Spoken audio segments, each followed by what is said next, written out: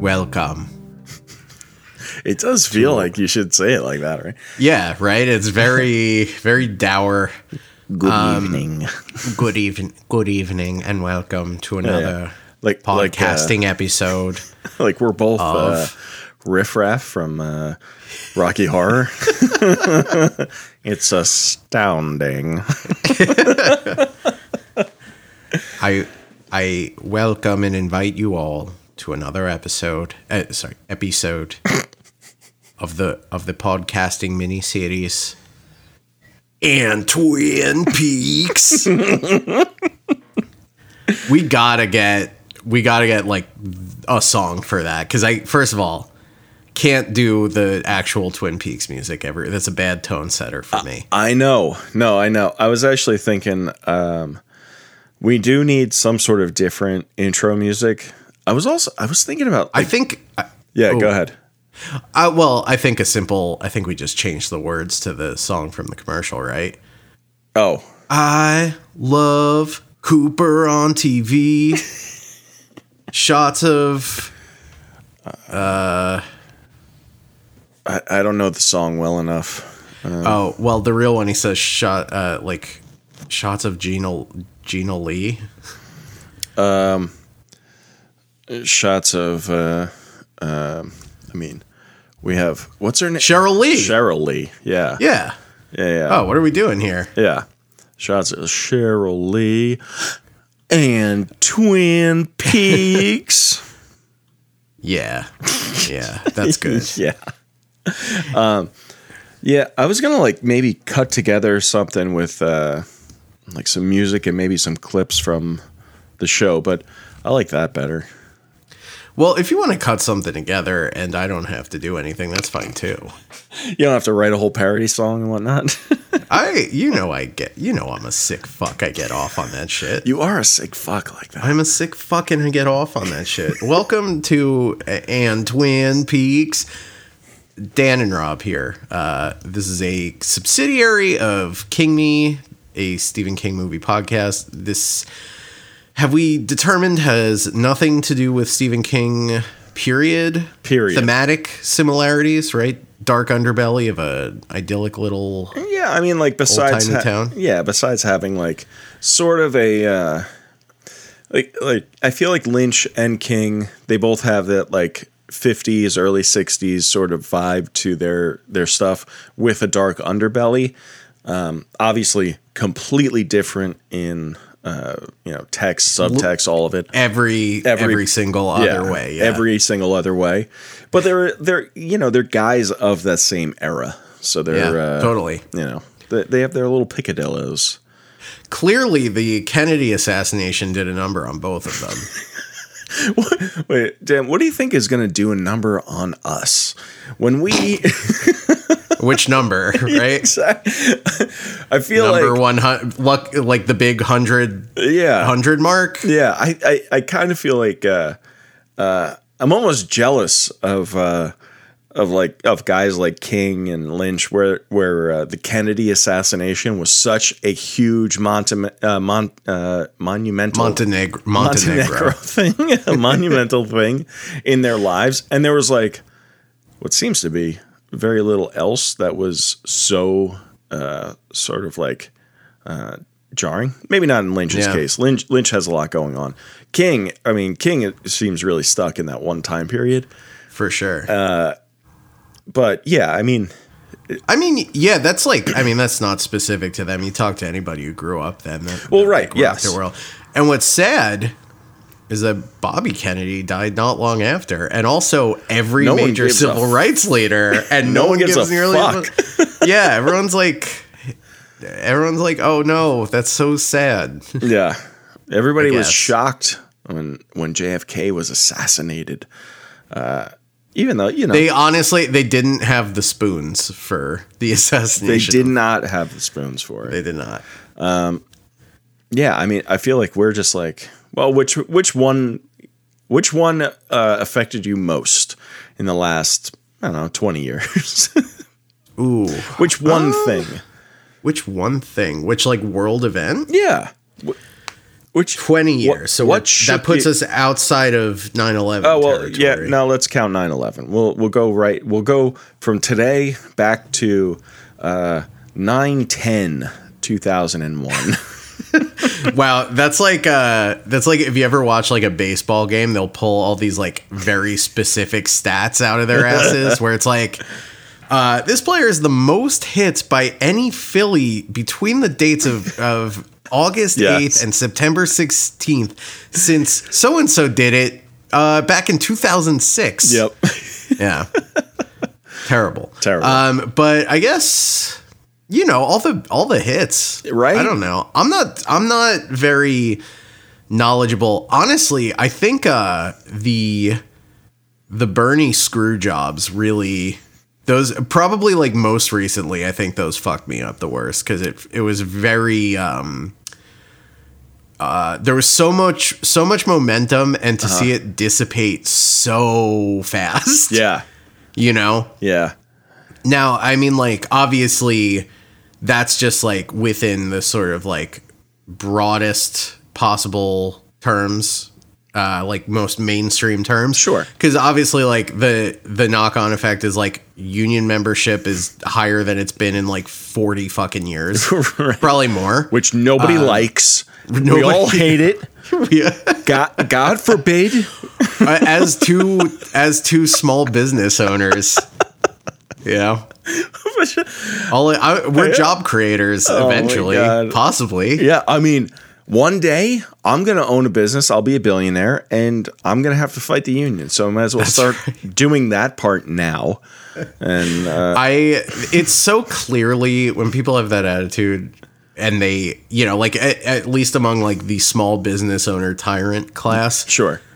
I think like it's so obvious that they're like, wait, you mean I didn't have to like break my back and lie, cheat, and steal?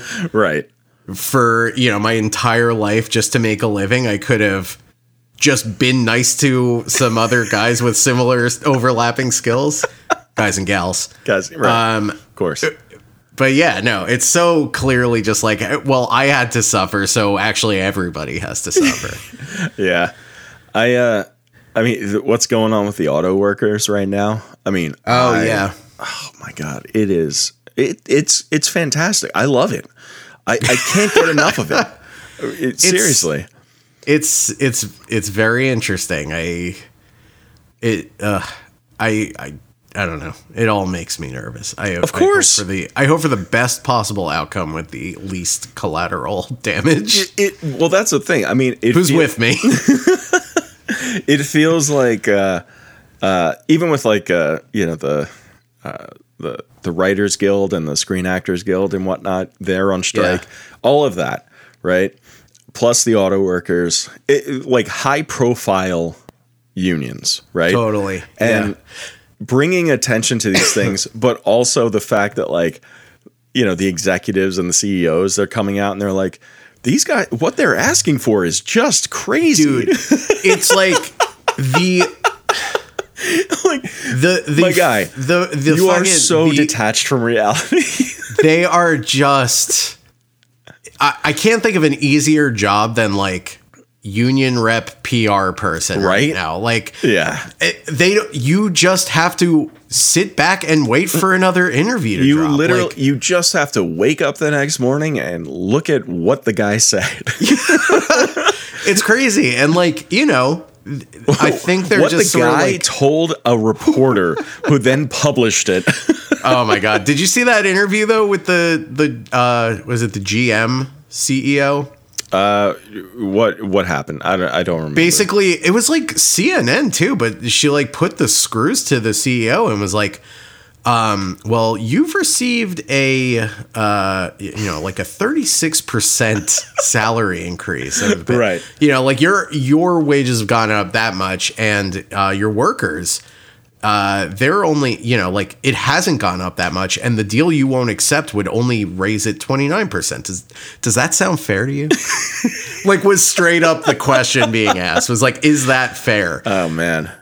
And then, they dropped some bullshit about like how a lot of their salary is performance based, so they have like they get paid in stock, which like there's some like giant fucking tax loopholes that come with that. Well, so it's all just like yeah. You don't have to pay taxes on the assets that you own. Right. Which just happened to be like all of it. Oh, what? I don't have any money. What? Yeah. Oh, also like goddamn, just so many. Yeah, that same interview, the CEO was like, well, you know, we are offering what we feel is a very competitive salary and competitive though. Who are you competing with? Yeah, exactly. Like that, it is very interesting to see how that sort of rhetoric is just becoming like totally unacceptable as people are sort of realizing that they're like, what competition? You're all colluding with each other. That's the thing. They're like, oh, well, our compensation is very competitive. And they're, these are just like stock answers that they've been saying for a long time now. And now that it's like all brought to light and that it's, like you said, all of these companies colluding together. Yeah. Who are you competitive against? Right. What are you talking about? What is this? Right. It just becomes like, and then it's just like, you know, then it reads as like lazy and insulting that you can't even be bothered to tell a decent come up with a lie. Right. But there, yeah, I mean, that's it. It's just like at the end of the day, you can't even really spin it. But hey, you know who's not unionized are the mill workers of the mill in Twin Peaks. The Packard Mill. Sawmill. Yeah. That's right. This is a Twin Peaks podcast. Yeah, this isn't a union podcast. What are we talking about here? Sorry for that cold dose of reality. Yeah, I'm not looking to scab here, but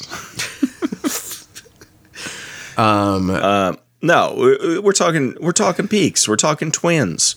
That's right. Technically episode 2, is that how it works with these? Because the pilot's 0. I'm not going by that. Thank you. I can't possibly do that. This show is already going to be confusing enough.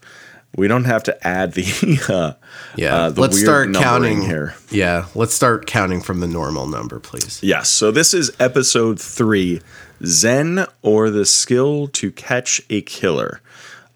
Sort of a fan favorite episode. This is kind of a turning point in the series. At the time, at least, it was people who were on board liked this episode. They kept going, and then a lot of people dropped off at this point because it was a little too strange for them. Yeah. And it does ask a lot of you that the first 2 don't. Yeah. You got to go along for the ride here. And in terms of just keeping the show on the air, it was, it's like, I haven't been in the dating scene in a long time, but back in the day, I used to hide all of my eccentricities and character flaws for as long as possible. Right, of course. They'd be like, oh, wow, this guy's just like a normal whodunit procedural murder mystery. And then I'd be like, can you go put this milk bottle on that stump? Let me tell you about Tibet.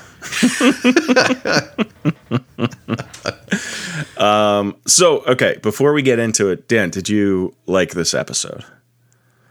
Yeah, of course. I mean, it feels like it's so like. Does it feel like a turning point kind of in the tone of the show? Well, that's a leading question. It is, of course it is, because it is a turning point. Yes. As we said moments ago. Sure. It's it was like, I'm trying to think of how to put it. Mm-hmm. It's lighter. I guess it just like the lateral thinking just sort of like expands drastically. Sure. And once I saw how much footage from the international pilot turned up, right? Mm-hmm. Like I knew it was coming at some point. Right. I assumed it would be way later. That seems like something you really build to, especially based on how the first 2 episodes are going. So I think that like it's sort of like an interesting meta plot twist, right? Where it's like the development in the case is not even about solving the murder, but about how the murder is being solved. Yes. Which is a lot of fun. Yes. Yeah, I did like, I thought it was, like all of that extra footage that we talked about with the international pilot does show up here, just about all of it. We even get some shots of Bob, right? Not any sort of definitive sort of this is our killer kind of a thing, but more of just like, I mean, these are all in Cooper's dreams. So, right. The stuff that we saw in the international cut, where it was like definitive, where like Mike talks to them, Bob is in the basement of the hospital, they kill him, and so on and so on. None of that. We already talked about that. None of that is canon, and they take all that footage and they chop it up and they sort of like sprinkle it into Cooper's dream in this episode. They condense it and take out, Bob doesn't die. That's like, I think those are the main two differences. Yes. And then I will say, I love how much this episode really calls its shot with the opening scene, right? Where it's just like, just a heads up. Right. We are not going to be normal. Right. I mean, that's the other thing is like, we've gotten a little like strangeness in the first two episodes for sure. But here we get like pretty weird. The opening shot is the Horn family. Ben Horn, his wife Sylvia, daughter Audrey, and son Johnny sitting at the dinner table. Johnny is wearing a Native American headdress. As you know, I think we found out in the last episode, Audrey tells Cooper that he has emotional problems. He has emotional problems, but he's like he has like a mental disability, right? Like he's mentally challenged. So it's so strange too. When I watched this all the way through, right? I watched the first season, and I took a long break before watching season 2. And then once I started watching season 2, I basically like blasted through all of it. And blasted through it, dude. And twins. And then Johnny does pop up in season 3. But like at the time when I watched season 3, I did not remember that character whatsoever. Yeah. But yeah, he's here in season 1, episode 3. So they're all sitting there at the table, not saying the very episode word. we're talking about on this on this show. Yeah, so they're sitting there, not talking, which that is like kind of feels a little kooky already, but I mean also very in keeping with what we know about this family so far. Ben seems to hate his family. Yes. Based on the affair he's having and the interactions he's had with his daughter. Yeah, I mean, Ben is like, Ben doesn't care he doesn't particularly like his family. Certainly doesn't seem to like his wife. Maybe he likes Audrey a bit, but like, and they seem like a burden to him. And timeline-wise, this seems to be taking place later in the same day that the previous episode took place, just based on what he's wearing, which is his scary tie. Yes. So his red tie with the black polka dots, which I realized reminds me of a poison dart frog. That's why I found it so off-putting. Yeah, I mean, well, just about every episode takes place over the span of one day. So that's sort of the timeline that we're working with here.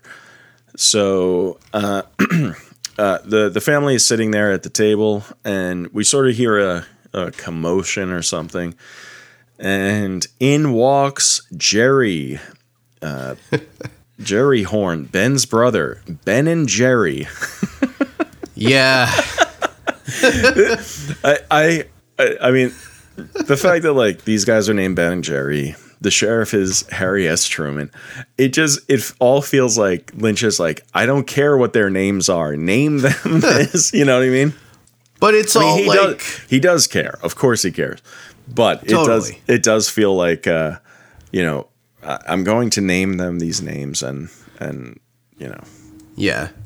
Well, it's also, I don't know, it's all very sort of like, I don't know, zeitgeisty, for lack of a better word. Not that like Harry Truman is extremely popular at the time of the show. Right. But it's just like, it's very America, very American. Yes. And as we have established, that is sort of a preoccupation of his. It's like the Americana of it all and what that really means. So, Ben, I mean, not Jerry. American. Sorry, excuse me, Jerry. Not very American at all here. Bursts in with an armful of baguettes with brie and butter on them. Well, yeah, he comes in with a bunch of luggage, and he like all of these, like, I guess bellhops or whatever. They're all carrying these bags, and he tells them to find the sandwiches. They're in there somewhere, and we're not going to stop until we find them. And then they find them, and yes, it's a French baguette with brie and butter. It's a simple sandwich. It sounds delicious. Oh, of course, it sounds delicious. And Jerry hands one to Ben, and Ben bites into like the middle of it. The way that nobody eats a sandwich. No, it is as though he's like, like it's a carcass. Yeah. Bites right into the side of it, and he loves it, and he just keeps his mouth is full, and he just keeps eating it. And Jerry's got his own sandwich, and he takes a seat over by the fireplace, and the two of them are just eating these sandwiches while the family is still at the table, like eating their dinner, and they're just going on about it. And Jerry is like, you know what this reminds me of? And he says like two girls' names, and down by the river there. And Ben's like, yes. So yeah, just like a quick Proustian reverie during dinner. Yeah. And so they eventually pull off. They pull off to the side there, go into the other room, and Ben tells Jerry that Laura Palmer has been killed. And that Jerry, what's he say? Is like, suddenly I'm not so hungry, something to that effect. No, he says, now I'm depressed. Yeah. Oh, okay. I was overthinking of it. Yeah. He also mentions the new girl. The new girl. Yes. Yes, of course. He mentions there's a new girl at One-Eyed Jack's, and Jerry has a 50% chance of being her first. And Jerry says, I like those odds. And the two of them just sort of like, they walk away, and they're going to go head to One-Eyed Jack's. Now, at this point, we don't know what that is. So we'll find out in a second, though. What do you make of all the one-eye business in this show? Right? Because there's One-Eyed Jack's, there's Nadine. Right? Does the one-armed man also have an eye patch, or am I just thinking that because he has an arm patch? He has an arm patch. Yeah, okay. Yeah. All right. Okay. All right. Maybe I overestimated how much one-eyed business there is on this program. Yeah. Then the next scene is it's at the the Hayward house with Donna, James, and Donna's parents. And dinner is just about done here. And dinner is over. The night is almost done. And I love the protracted good night here. I know. That's what I was gonna. So like Dr. Hayward and his wife, they like head to bed, and he's like, so Donna, not too late tonight. And she's like, okay, Dad. And he's like, you're gonna come with us to church tomorrow morning? And she's like, yeah. He's like, 9 o'clock. We're going to church. Like this, he said, like this long, sort of drawn out good night. Also a little bit like Don't fuck my daughter. Yeah, please don't fuck my daughter. Also, please maintain your innocence so you can attend church tomorrow morning, right. Please. And then the two of them, like Donna and James, their whole thing in this episode, it's like very sort of like, it's very dramatic. It's very soapy, a soap opera, right? Like this show does get into soap opera territory for sure, with all of the, who's sleeping with who and who killed who and all that. But the two of them are like, every scene with them is like, they're these teens with raging hormones, and their faces, they're just like up in each other's faces. Every one of their scenes feels like it's in an extreme close up. Yeah. And they're just like, whispering to each other, and they're like, what we have between each other, it's not wrong. And, we're just doing what feels right. That kind of shit. I like your James Hurley. I could feel you slip into it a little bit. And I like it because it's like not dissimilar from a Jack Nicholson. Like, it's not a far no, walk. It's not, though. It's just like sad Jack. It's sad Jack. You're right. James Hurley is a sad boy, right? Very, very tortured and tormented all the time. And he rides I'm gonna kiss you on the goddamn lips. Yeah. And that's James, really, in like a nutshell. He's like, I think, I don't, people like all of the characters here. I feel like everybody makes fun of James because he is just so sort of dopey. Of course. Yeah. And he is. I mean, of course. Yeah. Laura famously shit talks him. Yeah. He's like, he's so sweet, but he's so fucking dumb. So, yeah.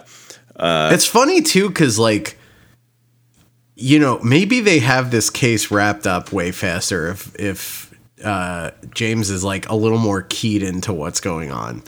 Because, like, huge portions of the case, like, I don't know, all the, like, the connection, whatever the connection between, like, Bobby and Leo and Laura seems to, right? There's clearly something going in that direction. If James had any sort of like awareness, him and Donna, if they were both less just like, well, gosh, gee whiz, leave it to Beaver. Yeah. Maybe we'd be making some real progress here. Maybe Dale Cooper wouldn't have to hit a milk bottle with a rock. Right. I do. They do come off, both of them, as like these gee whiz sort of leave it to Beaver characters, like you're saying. Yeah.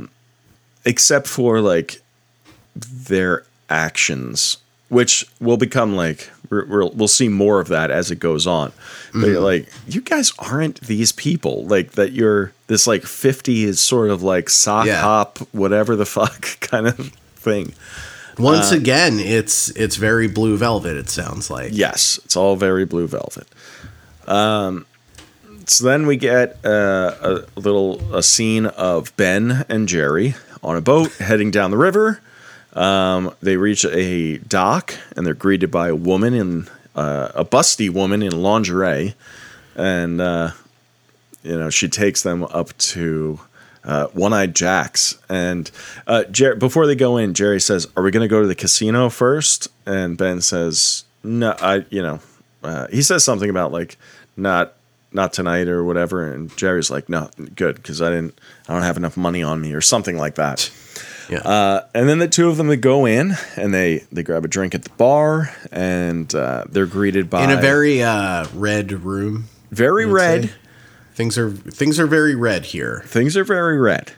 I like Jerry when he orders the drinks. He says, "I would like 2 drinks. Can I have a double scotch on the rocks for me, and for my brother, he'll have a double scotch on the rocks."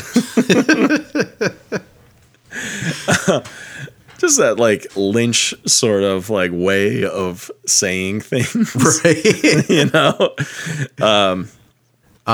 So yeah, they're they're hanging out in there, and then the girls come in. Yeah. That shot, maybe the best shot in the whole episode, right? Yeah. When so we got like 2 columns of girls in these like red sort of like casino style, like riverboat casino Deadwood kind of.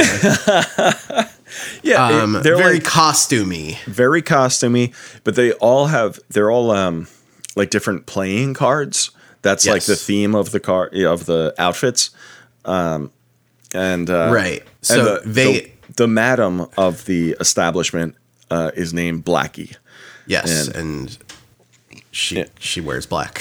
She wears black. But yeah, that shot, the way they sort of like funnel, down the hall, and like because of how they're lit, the red of their costumes is in like a gradient that like fades into black. Yes. And converges on her. It's a beautiful shot. Oh, it's my beautiful. one perfect shot. Yeah, it's great. Yeah, I mean, so it's a brothel. Ben asks where the new girl is. Then she walks out, and they flip a coin. Him and Jerry flip a coin, and Jerry loses. Ben wins, so he gets to sleep with her first. And Jerry is very disappointed by this. And Blackie says, "All right, well, don't worry, we'll take good care of you too." So then next, go on. Oh, I was just gonna say that actor who plays the new girl, oh yeah, does such a good job. Yeah, of playing like I'm trying to be sexy, but also I'm scared. I'm scared, and I don't really want to be here at all. Yeah. Yes. Like she doesn't have a single line of dialogue. It's all physical, and it's just all like, in her face. Yeah. Yeah. One thing too, before after they walk away from the dinner table in that first scene, and they're talking about One-Eyed Jack's or whatever, and Ben says, "There's a new girl at One-Eyed Jack's." Freshly scented from the perfume counter, right? He says that specifically. We'll learn a little bit more later on about what that means, but it's a good. We're taking note of that right now. Yeah. Then we get while we take note of that. Oh, sure. What if we also take a short break so I can drink some water?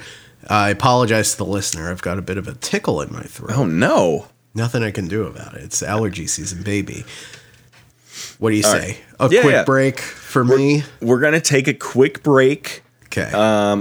If you're listening on the main feed, you guys can check out the rest of the episode on patreon.com/kingmepod. Sign up for $5. You get the rest of the Tuesday episodes as well as bonus episodes every other Friday. Hey, sign up for $5. Sign up for a free trial. Oh, you could do that too? That's what I would do if I were them. Yeah. I mean, sign up for the free trial and then listen to everything you can and then cancel it. That's what I would do. Wait, no. Don't do that. I mean, actually, don't do it, but you can if you want to. That's what I would do.